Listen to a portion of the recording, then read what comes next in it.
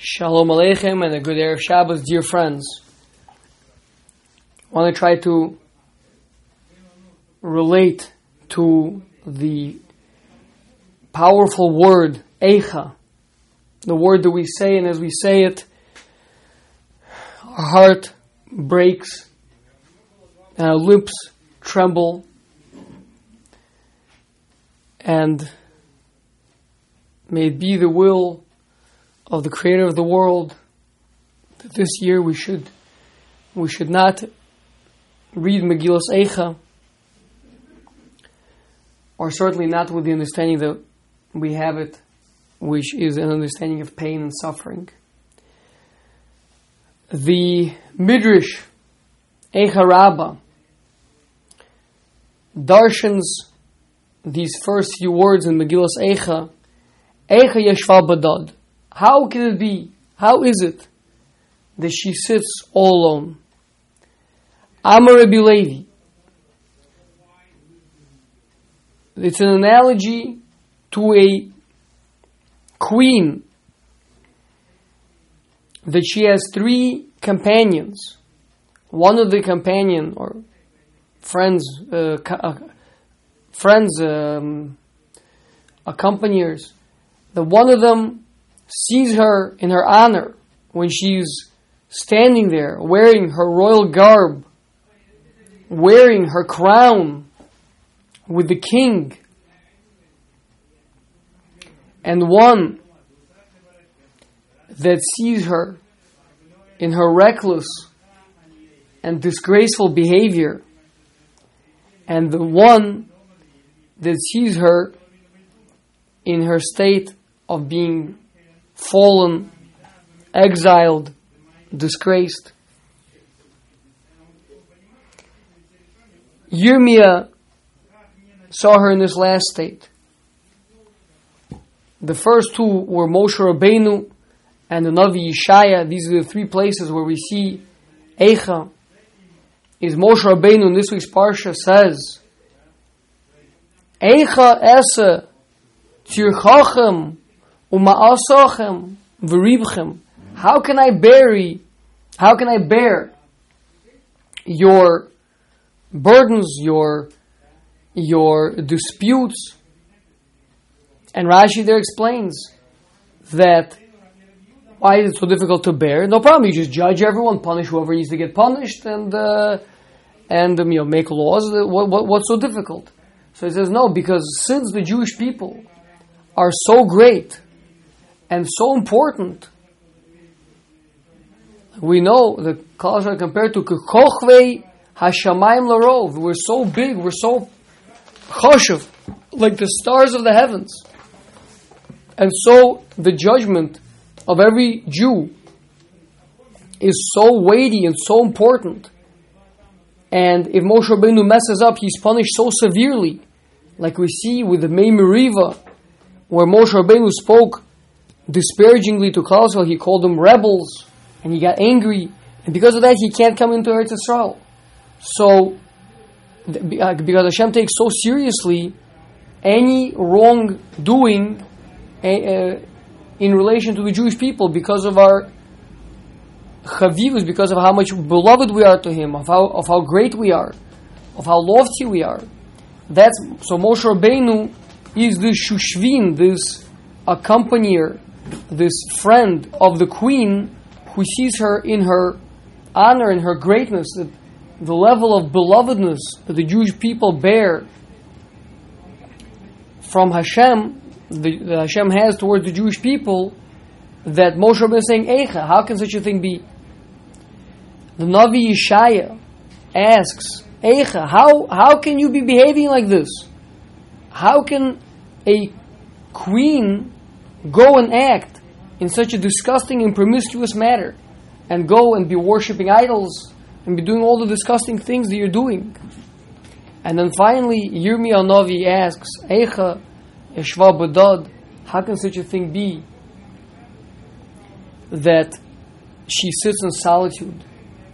So, it means over here, Eicha, how can such a thing be? When do I ever ask, how can such a thing be? You only ask such a question when this is not the normal things. You don't say, how? How can it be that this apple grows on the tree?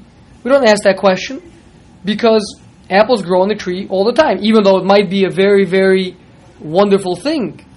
But that's not a question of how. Eicha, how? How can such a thing be? That's a question that's asked when something is completely extraordinary, out of the ordinary. Something that deviates from normalcy. If you see an elephant flying, you say, Eicha, how can such a thing be? How can an elephant who's so heavy fly? Every time you see an airplane, you don't say Eicha, because that's normal. Maybe the first time the airplane was saw, people said it. How? How can it be? How can a metal thing like this, bigger than the car, how can it fly in the air? So that's Eicha. So there's 3 points of Eicha. There's Eicha of how can a people be so great? That's Moshe Rabbeinu's question. Then is Yeshaya. How can a people behave so despicably? How can a queen, I should say, behave so despicably? And Yirmiyah is, how can a queen who is the epitome of honor and beauty be in such disgrace and be so filthy?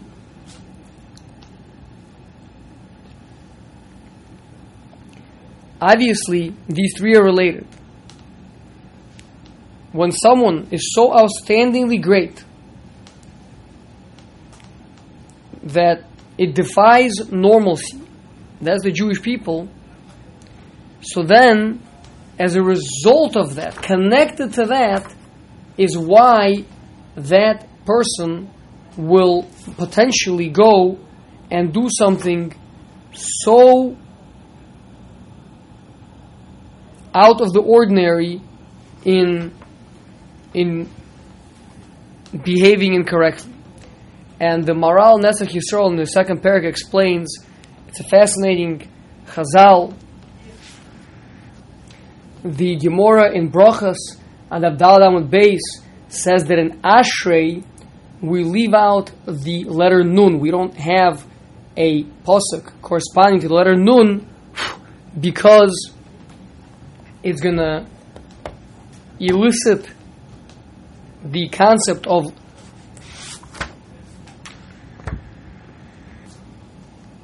the Jewish people falling, like the pasuk says, Nafla lo sosif kum. She's fallen and she will not continue to get up. So the Maral explains that why specifically the Nun represents falling down. Because the Nun is a letter that, if you imagine a Nun Sofit, a straight letter, it's just a straight line. It has no arms to the side, so to speak, to grab onto things. It has no width to it.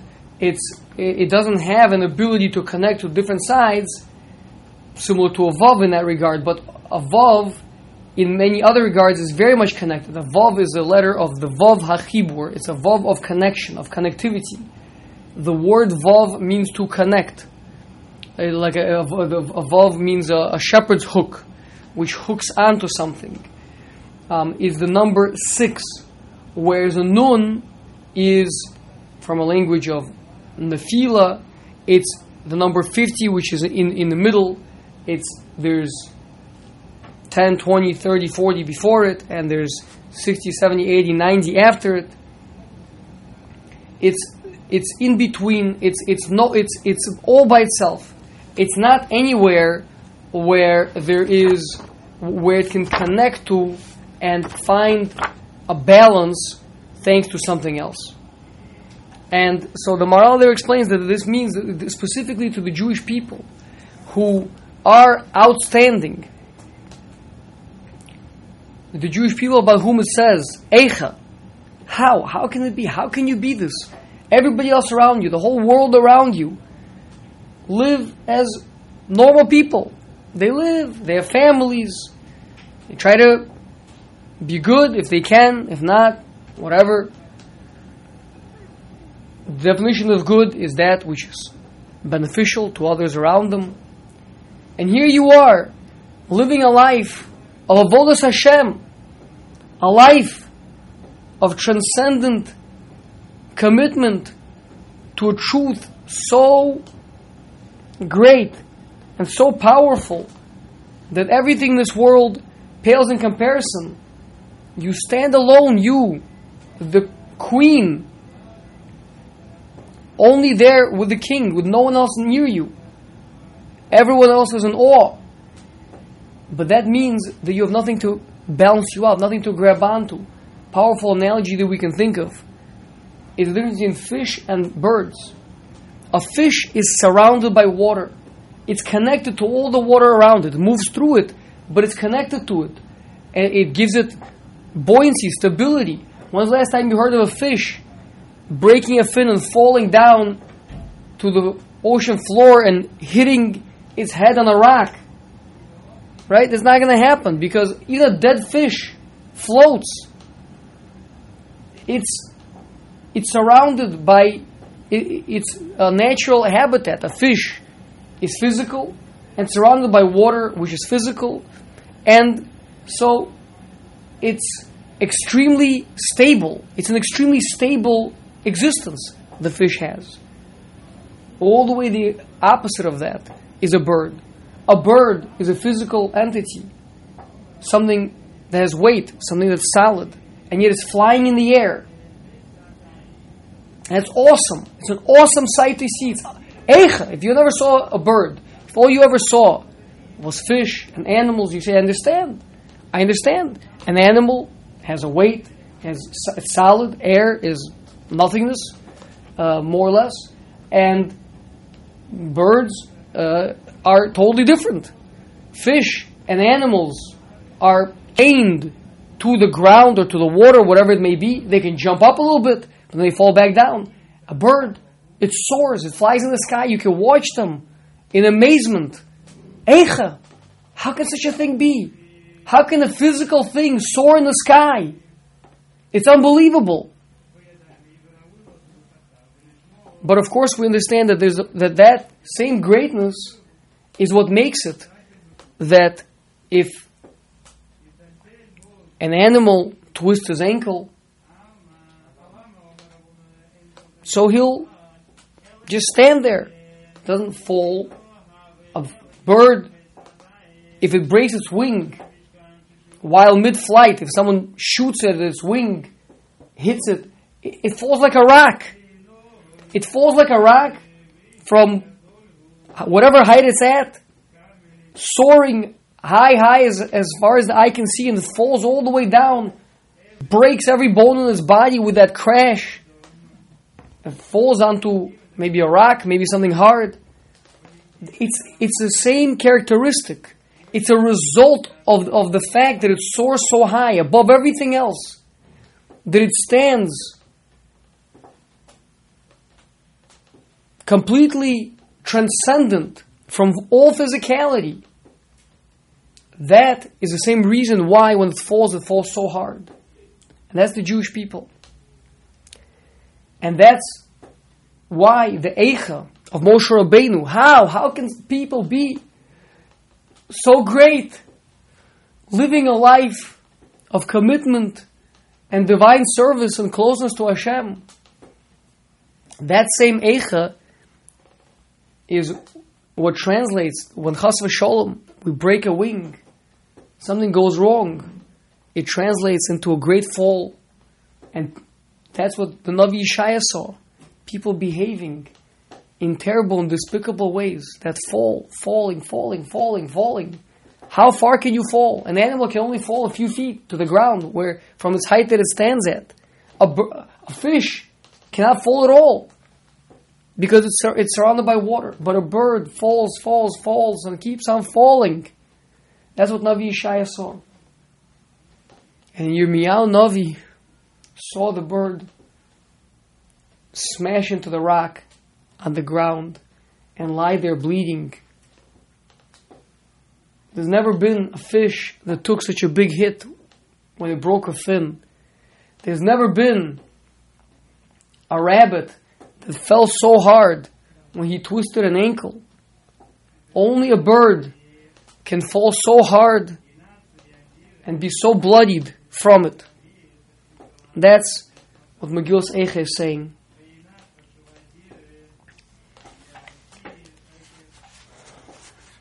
Maral, in beginning of Netzach Yisrael, Sefer Netzach Yisrael, brings a midrash, Bereshis Rabbah, Parshas Lech Lecha, where Hashem says to Avram Avinu during the Bris Bein Basarim, Yadola Teda, know you shall know that the Jewish people, your offspring, are going to be exiled. So the midrash there says, Yadoa Teda, know you shall know. Know now, and you shall know later. Know now that your children will be exiled from the land. But you'll know later that they're going to be gathered back in. Know now that your children are going to be scattered across the world. But you'll know in the future they're going to be gathered back together. I mean, the first one is just exile from the land, but maybe together. The second one is scattered, not together, not unified. But in the future, you know that they will be reunified with one another. Know now that your children will be enslaved by others, will be subjugated by others. But you will know in the future that they will be saved from that subjugation. What is this connection between the knowing of the bad and the knowing of the good? What's the juxtaposition? So the Maral explains that from the fall you can see the greatness. The analogy that we can give is if you've ever been to an amusement park and they have, whether it be a pirate ship or a rocket ship or something, where you have a ride where there is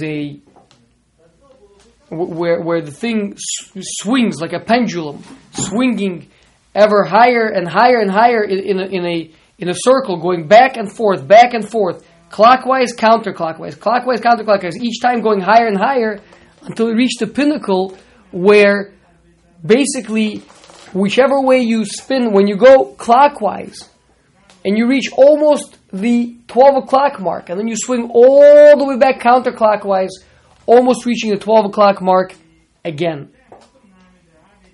And yet, in one of them, you're going backwards, and another one you're going forwards. The two of them are opposite directions. One of them is about as far as you could possibly be from the other. One is you've gone forward as far as you could possibly go, and the other one is you've gone back as far as you can possibly go. So two of them are absolute polar opposites, and yet, to a certain extent, they carry so much in common. In both cases, you're way high up in the ride.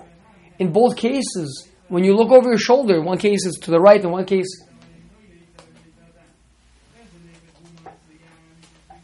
you look over your shoulder and you can see the same views, because in both cases you are high up. In both cases you're upside down, with your head is almost upside down. So the similar, although the two of them are so drastically different, but the similarities are unbelievable. Means from the tremendous depth of the goals, from the exile from the land, from the scattering of the Jewish people, from the subjugation that there is, from all those things, you see the fact that there's going to be a returning to the land, a regathering, a unification of the people, and a throwing off of the yoke of the subjugation. That's what the Maral explains over there. And it works so beautifully with what we're saying, what we're seeing over here in Eicha. That it's the same Eicha. How can it be? How can I go so high? And how can it fall so low? And the answer is it's the same thing. It's because you have that unbelievable neshama. It's because you're so outstanding. That's why you've fallen so much, and that's why you've been hurt so much. That's what Moshe Rabbeinu is seeing in the Jewish people. And that's why if Chas v'sholom.